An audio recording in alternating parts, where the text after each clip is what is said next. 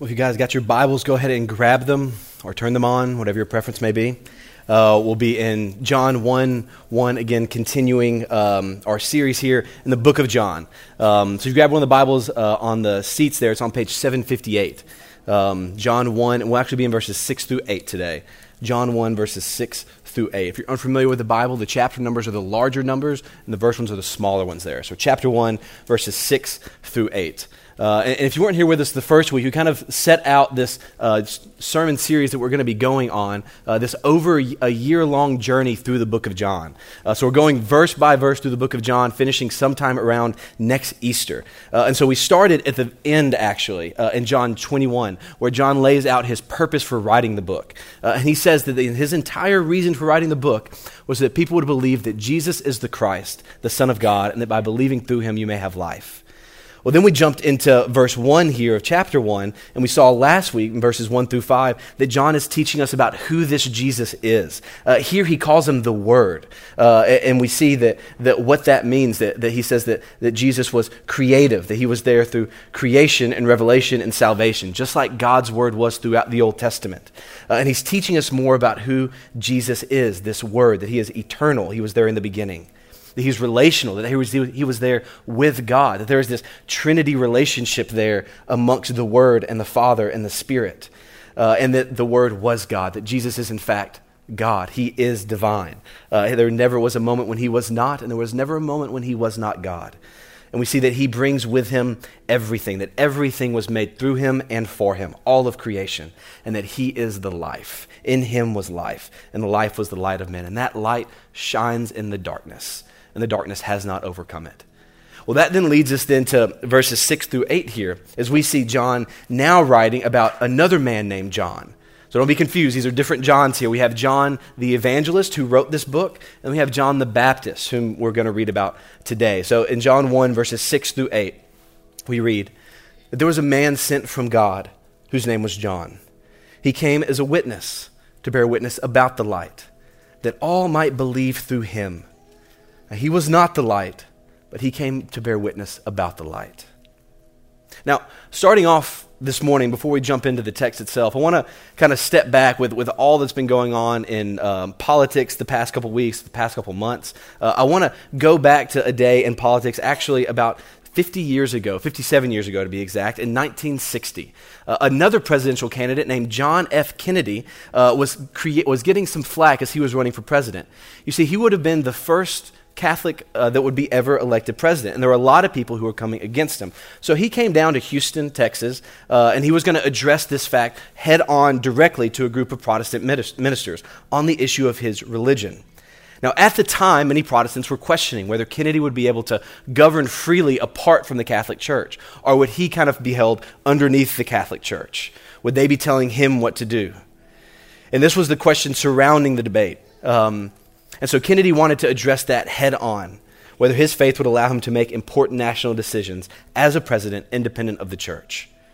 Well, he goes into this speech then as he directly tries to head this on, and he gets to one phrase in particular that I want to read. As he's addressing these Protestant ministers, he gets towards the end of the speech and he makes this statement. He says, quote, "I believe in a president whose religious views are his own private affair." Now, what Kennedy was saying in the context of that speech was the importance of religious freedom, which I think is one of the great hallmarks of America. Whether true or false religions, you have the freedom to be able to worship as long as it doesn't harm others. But what he says here is he says, "I believe in a president whose religious views are his own private affair." And now what people heard and then began to espouse from then on is people began to claim, particularly here in America, that, you know what, that is right. My faith, it is private. Other people don't need to know about that. I don't need to go and tell people about what I believe. Some people may find it offensive. I need to keep this to myself.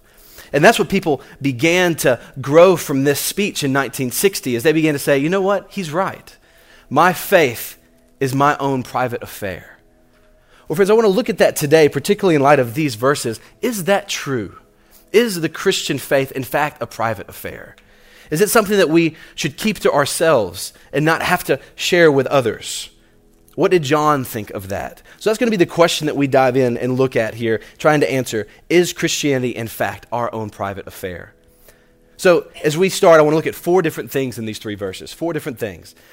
First, in verse 6, we see that this John the Baptist was sent from God. So first, we see he was sent from God. Secondly, we see that he came as a witness at the beginning of verse 7 and the end of verse 8, that he came as a witness to bear witness about the light. Third, we see that he came as a witness so that all might believe through him, the second half of verse 7. And then fourth, we see that he was not the light. He was not the light. So those are our 4 points today. If you're a note taker at all, I am not, but if you are, there they are. Sent from God, point 1. He came as a witness, point 2. That all might believe through him, point 3. And then lastly, he was not the light. So first, John was sent from God. Verse 6. John, the gospel writer, writes here that there was a man sent from God whose name was John. Now, this phrase is particular to John because John is kind of functioning here as kind of the final of the Old Testament prophets, whom this kind of language is used as well in the Old Testament for these prophets that are sent from God to proclaim a message from God. And John, in this language, is the same kind of way. John was sent for a particular purpose, to go and proclaim this message that he received from God to proclaim this message. Now, so that's unique to him. None of us are prophets who have come here as apostles sent from God to bear witness about him. But in another way, each of us actually are sent from God. Because you see, in God, in his divine will, has a specific purpose for every single thing that he does. And every single thing that he does for your life. Friends, there is nothing that happens as an accident in the will of God. Nothing. That where you are is exactly where he wants you to be. Right? And so I want to look and see, so if we're sent from God, what has he sent us to do? How has he sent us? What has he said to us? And so I think of a story. I don't know if you guys have any brothers or sisters. I had a sister, have a sister whom I love dearly. But when we were younger, I feel like brothers and sisters were made for our sanctification. That they were put in our lives to show us the darkness in our own hearts and show us, I did not realize that I could feel this angry towards someone as they came and told me everything that I needed to do, particularly if you were like me and a youngest child. Right? My older sister would come often and tell me things that I needed to do. And the feeling that I felt in those moments is a feeling that I've felt a few other times in my life. As she would come in as though she was the boss and say, Caleb, you need to clean your room. You need to do this. You need to go play with my Barbies. You need to do these things. I'm like, no, Courtney, I will not. You are not the authority over me. But then she would come and she would say something that would add a little bit more authority when she would come. She would walk in and she'd say, Caleb, you need to clean your room. And I'd say, no, I don't. And she would say, Caleb, Mom told me to tell you that you need to clean your room. Things changed then. And all of a sudden, her message was the same, but the authority had changed because of whom she had received it from. Well, friends, it's the same thing that we see from our message, what we have been sent to do. As Jesus tells his disciples in Matthew 28, verses 18 to 20, the Great Commission. Jesus came to his disciples and he said, all authority in heaven and on earth has been given to me. So you hear what he's saying. He's saying every bit of authority in heaven and on earth, all the authority that you can muster up has now been given to me. So probably we need to listen to what he's about to say. If he's saying everything, the Father, creation, everything, all the authority in the world has been given to me to tell you this.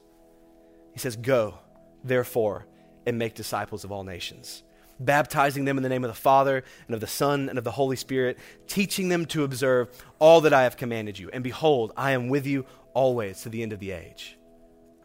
Friends, if you are a Christian, no matter where you are in your walk, no matter where you are in your life, you have been sent by God to accomplish this purpose. This is your commission, no matter where you are. Whether you are a stay-at-home mom or somebody who works 50, 70 hours a week, somebody who travels the world, somebody who is, in fact, praying to become a missionary, to go to all the world. No matter where you are, you have been called to this commission, to make disciples. If you feel like, well, how could that be me? Like I'm at home with my kids all day. Like how can I accomplish this? Well, friend, this is exactly it. Look at your children and make disciples of them.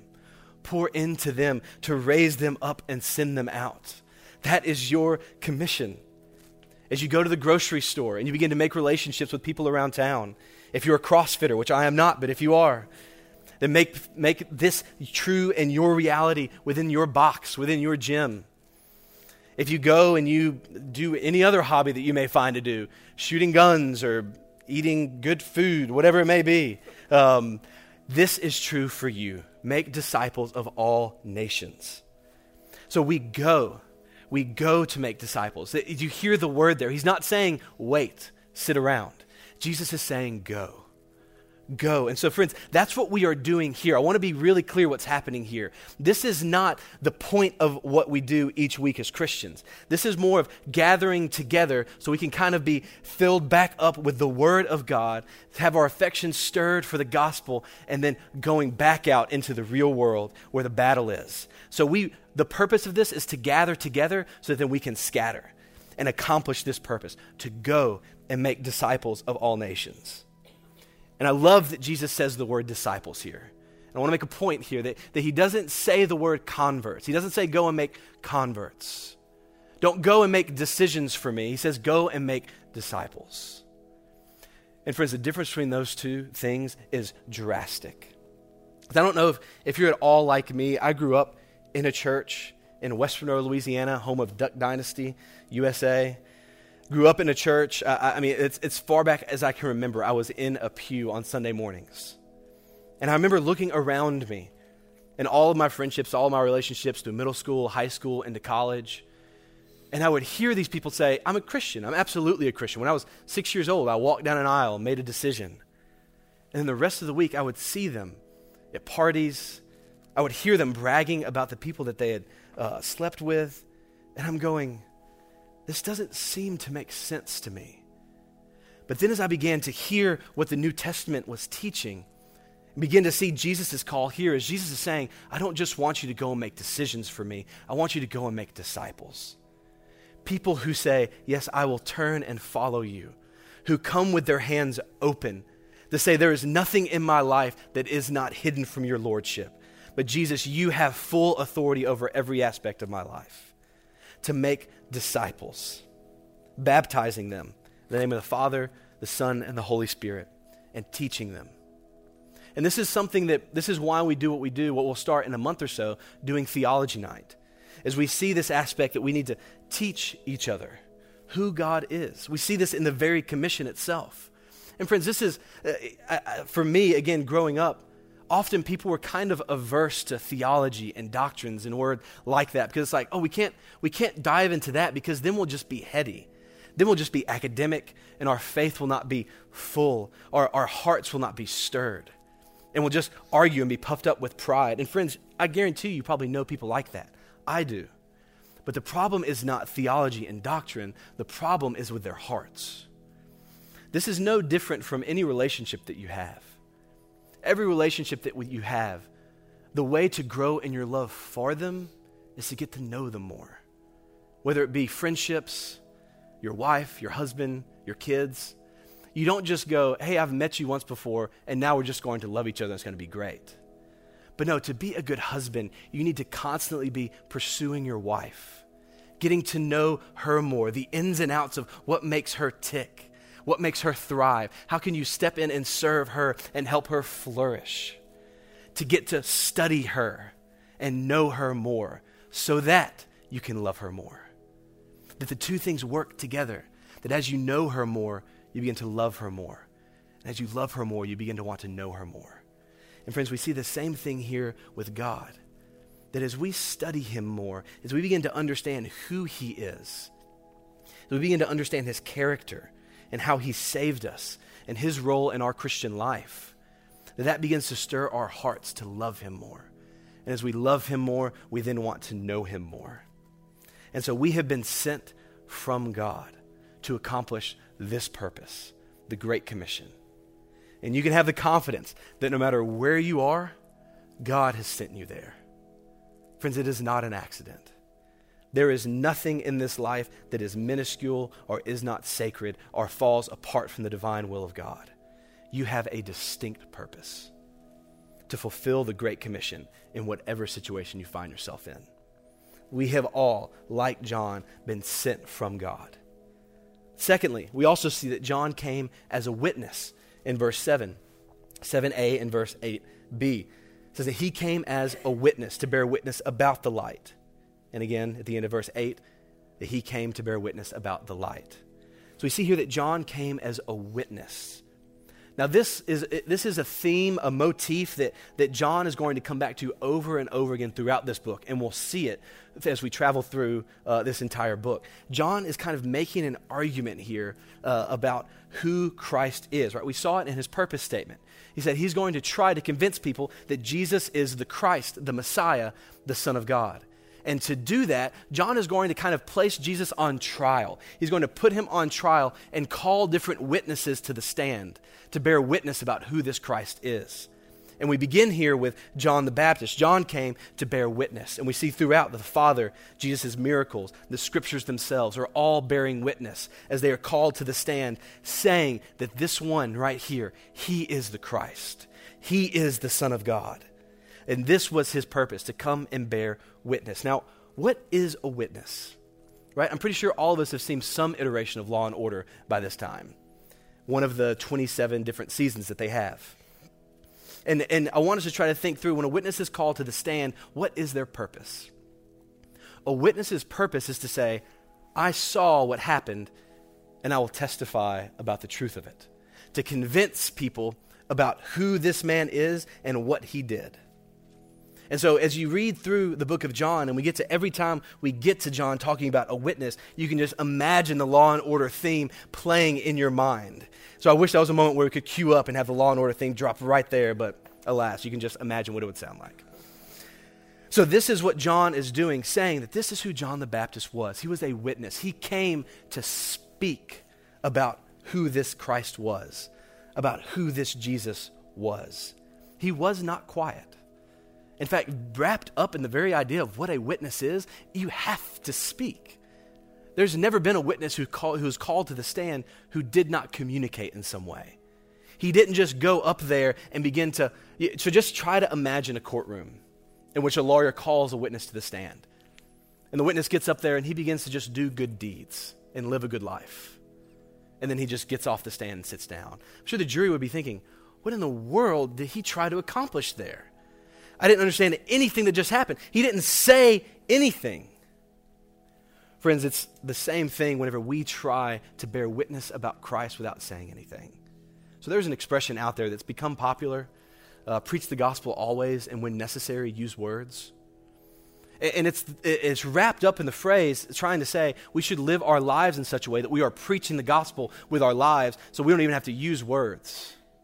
Well, it's true that our words and our works, our lives should match. But friends, bearing witness and sharing the gospel in its very essence cannot be done apart from words.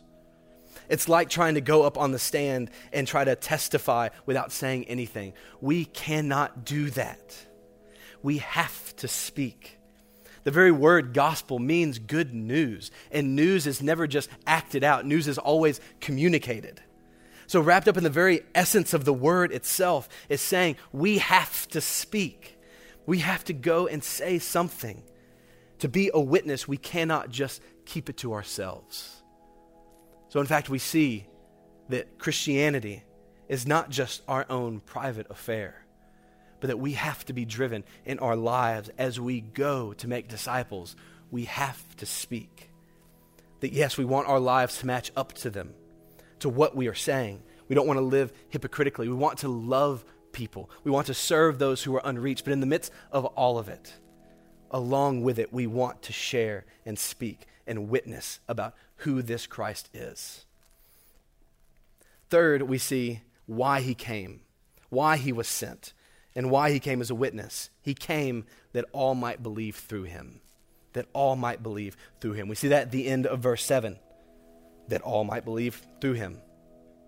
So John is writing here, and the evangelist, and he's saying the purpose of John the Baptist is the exact same purpose of John the gospel writer. That he came so that everyone that he came in contact with would believe in this Christ through him, through his words, through his actions. And this word believe that is used here in the Greek, it's an interesting word. So within itself, this word in itself is only used in the New Testament. John uses about a third of its uses in this book itself. A third of the times that this word is used is found within the book of John. Another third are found in John's later epistles, 1 John, 2 John, and 3 John. So John is consumed with this idea of what it means to believe, that almost 67% of the times this word is used by this author. And this word, it's not just kind of an acknowledging of faith, this intellectual assent saying, yes, I believe in that. Like I would say that I believe Mississippi State is the best football team in the country. Not quite like that, because that's not at all true. But that's fine. I still love Mississippi State. So it's not just an intellectual assent, but it is a different kind of belief. It is an active belief that John is talking about here, one that is relational, one that is always continuing. Andreas Kostenberger, who is a New Testament scholar who wrote a commentary on John, I feel like you need a degree just to say his name, he said this about this word believe. He said that John is not concerned with understanding belief as the affirmation of certain religious truths. He is much more concerned about active relational trust in Jesus Christ. And so see, now we're starting to get underneath what these words mean. These words belief and faith, they often can sometimes lose their sense because we use them so much and they just become church words that we just throw out. But what they mean is an active and relational trust in this God, that we see who he is. We begin to form a relationship with him and trust him with our lives, even in moments and things where we go, wait, you're calling me to do what? Wait, so I'm reading this Bible and you're telling me I have to live what way? I don't want to do that, but I trust you. I know that you are a good, good Father. I know that you will work all things together for the good of those who love you and are called according to your purpose. I know that how will he who spared his own son not also give us everything in him? I know that you have given everything for me and that you love me and you have called me and adopted me as a son or a daughter. And that even though I don't want to let go of this, I will trust you because I believe in you, because I have faith. That's the kind of belief that John is concerned about here. And that's the kind of belief that John the Baptist is trying to spread. Not just an intellectual assent to doctrine saying, hey, if you just check off all of these doctrinal points, then you will be good. He's saying, no, believe these things and let them create in you a trust in this God, that you would just know about him, but that you would also know him. And the difference between those two things could not be further apart. The difference between knowing about God and knowing God. Right? It's kind of like me and any celebrity you could fill in the blank. We'll just use the Jonas Brothers because for whatever reason, they were the first that popped in my head. Please don't judge me. If I could list off any of the facts about the Jonas Brothers, if I could tell you their birthdays, where they were born, their history, their past, I could tell you and research and study and know a lot about the Jonas Brothers. Not that I would want to and or have ever. But I could tell you and I could say, yes, I know a lot about them. But if they walked in through those doors, I wouldn't know them at all. They'd walk in and I would say, hey, you remember whenever you did this and this and this? And hey, well, I had a birthday party and decorated the whole things and we're playing your songs and I was doing everything. And how awesome is that? And they would probably look at me a little bit quizzically and say, okay, but who are you again? I don't know you. And friends, this is, in essence, my great fear for the American church, particularly the Southern American church, is that there will be people on that day, whenever they go to meet their Creator, and they will say, look what all I did for you. I studied you. I learned all of the original languages. I went and was sharing about you, and I studied this and led this Bible study. I was at church every single Sunday. I was leading Sunday school. Look at all that I did. And friends, there will be people that God will look at and say, but I never knew you. We know this because Jesus tells us in Matthew 7, there will be many on that day who will say, Lord, did I not prophesy in your name, cast out many demons, prophesy, and teach your word, and do many great works. And he will look at them and say, depart from me, for I never knew you. And this is my fear. And I think that the reason is that we haven't quite gotten over this distinction between knowing about God and knowing Him, trusting Him, believing in Him, letting that relationship be the thing that shapes our lives, having our hands open saying, God, you are the Lord of every single aspect of my life. I am the possessor of none of it. I am but a steward, and you are the possessor of it all. And so I give it all to you to do with as you please, writing to Him a blank check, saying, God, this is on the table, and you write whatever you will, and I will follow you. Not just out of trying to earn any kind of salvation, trying to earn any kind of love or favor from Him, but because we would know Him, because we would trust in Him. One of my favorite authors is a guy named J.I. Packer, and he wrote a book called Knowing God. Probably the most influential book for me apart from the Bible that I've read. And he wrote this at the beginning of it. He said, we are perhaps Orthodox evangelicals. We can state the gospel clearly. We can smell unsound doctrine a mile away. If asked how one may know God, we can produce at once the formula, the right formula. And we can come to know God through Jesus Christ the Lord in virtue of His cross and mediation on the basis of His word of promise by the power of the Holy Spirit via a personal experience of faith.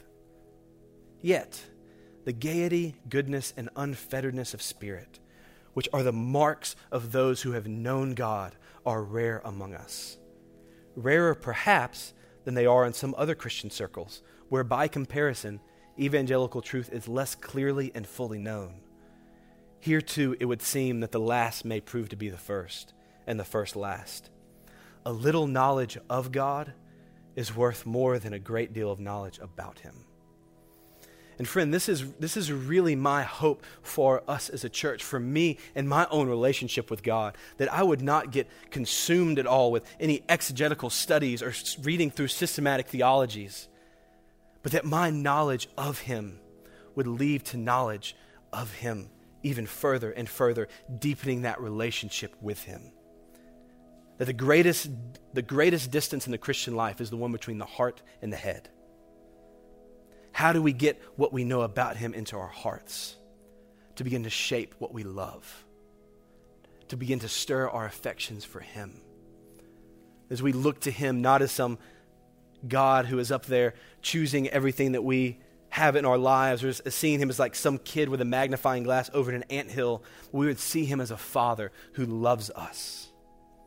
That we would see Him as a God who came to rescue us, even though we could never rescue ourselves. That He saw His creation helpless on a hell-bound race, not being able to do anything to save themselves. So He said, no, I will save them from themselves. I will come and I will enter into the mess of this creation. I will become man. I will become my creation, fully God and fully man. And I will live the life that they could never live, and I will die the death that they deserved, bearing on myself the weight and the wrath of sin so that they could be free, so that I could save them, because they could be once rebels, that they could now be sons and daughters of the King, that this is what I will do to come and save them. If they would just turn and believe in me, then this life could be theirs, and they could know me, they could trust me, they could have this type of faith. And friends, this type of relationship could be yours today. If you don't know Him, you could know Him today. You don't have to earn anything. You just come with open hands. Like an old hymn writer wrote, there's nothing in my hands I bring, simply to the cross I cling. And if we come with that attitude, friends, that life, that relationship could be yours today. And who do we need to bring this light to, this belief to? John writes about it as well. He says that he hopes that all might believe. All might believe. Friends, this is our prayer as a church, that this belief, this faith, this relationship would not stay confined in these walls, but that it would go to everyone. Everyone in this city, everyone in this world, to all nations. that our desire would be that every single person we come in contact with could have this type of relationship, this type of light, this type of life. Right, as we look at Hebrews 12:15, our verse for the year, that we would see to it that no one fails to obtain the grace of God. No one. That everyone, that all might believe through his name. That is our hope. That is our prayer. And lastly, to accomplish all this, we see that he was sent from God. That he came to bear witness about the light, and that he did that so that all might believe. It's an important piece in that, seeing who John was and who he was not.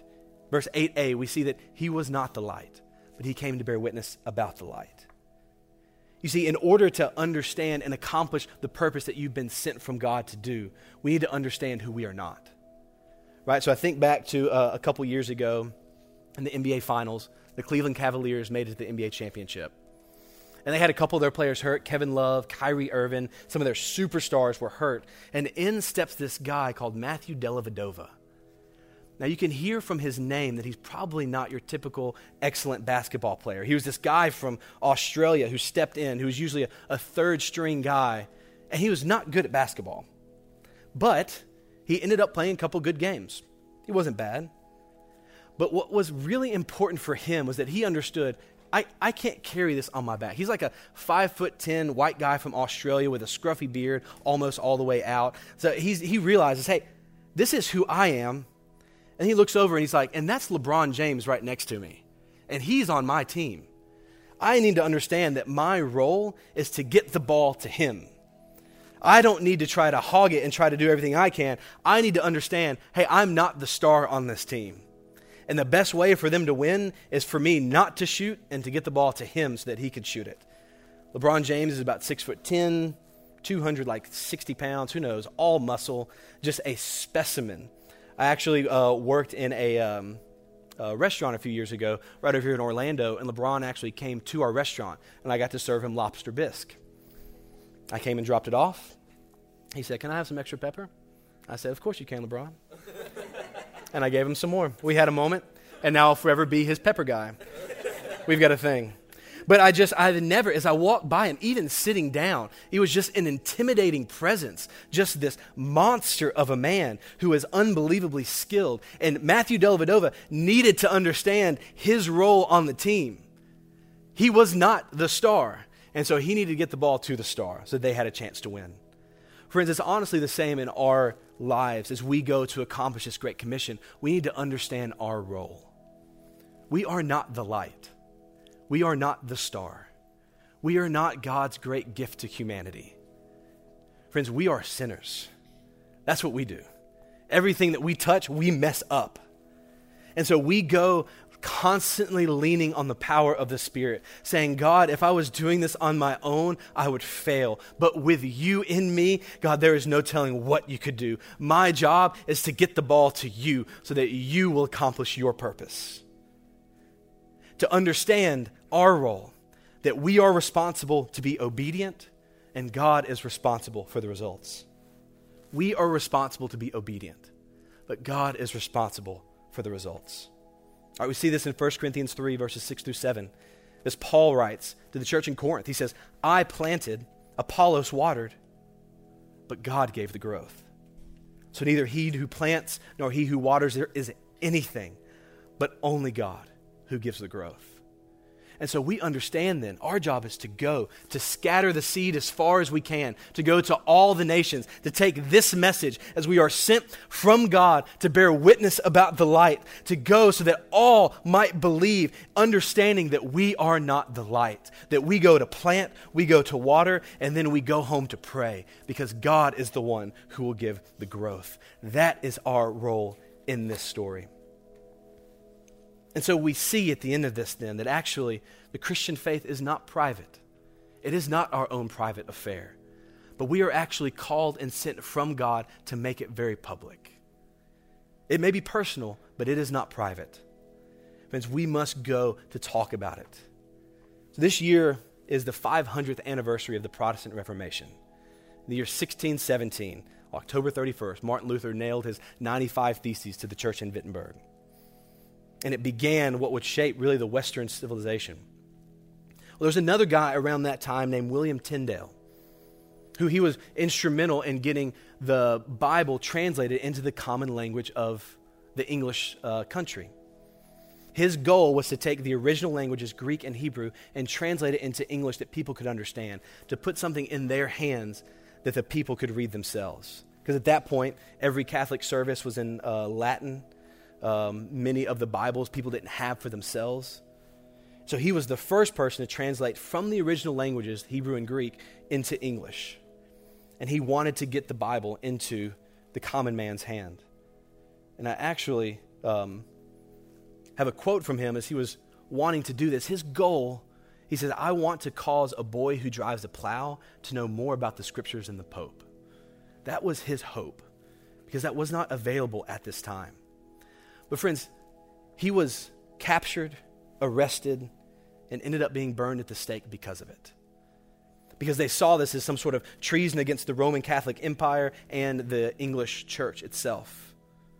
And as he was there, about to be burned for what he had done, what he had said, and what he had done for all of us, he was there about to be burned, and they asked him, one last chance. Do you recant? Do you take back what you've done and said? And will you promise to go and just be quiet? Here is your last chance. And friends, his final words were, Lord, open the King of England's eyes. And they strangled him and burned him at the stake. Friends, his faith was far from private. All he had to do was just pull back what he had said and live a private and quiet faith, like many of us often do here. But he could not, because he had been sent from God to bear witness about the Christ that he knew, so that all might believe through him, knowing that he was not the light that could save them, but instead pointing them to that light, and he died because of it. May God grant us the courage here to live with that same kind of faith. Let's pray. God, thank you so much for your word and your truth.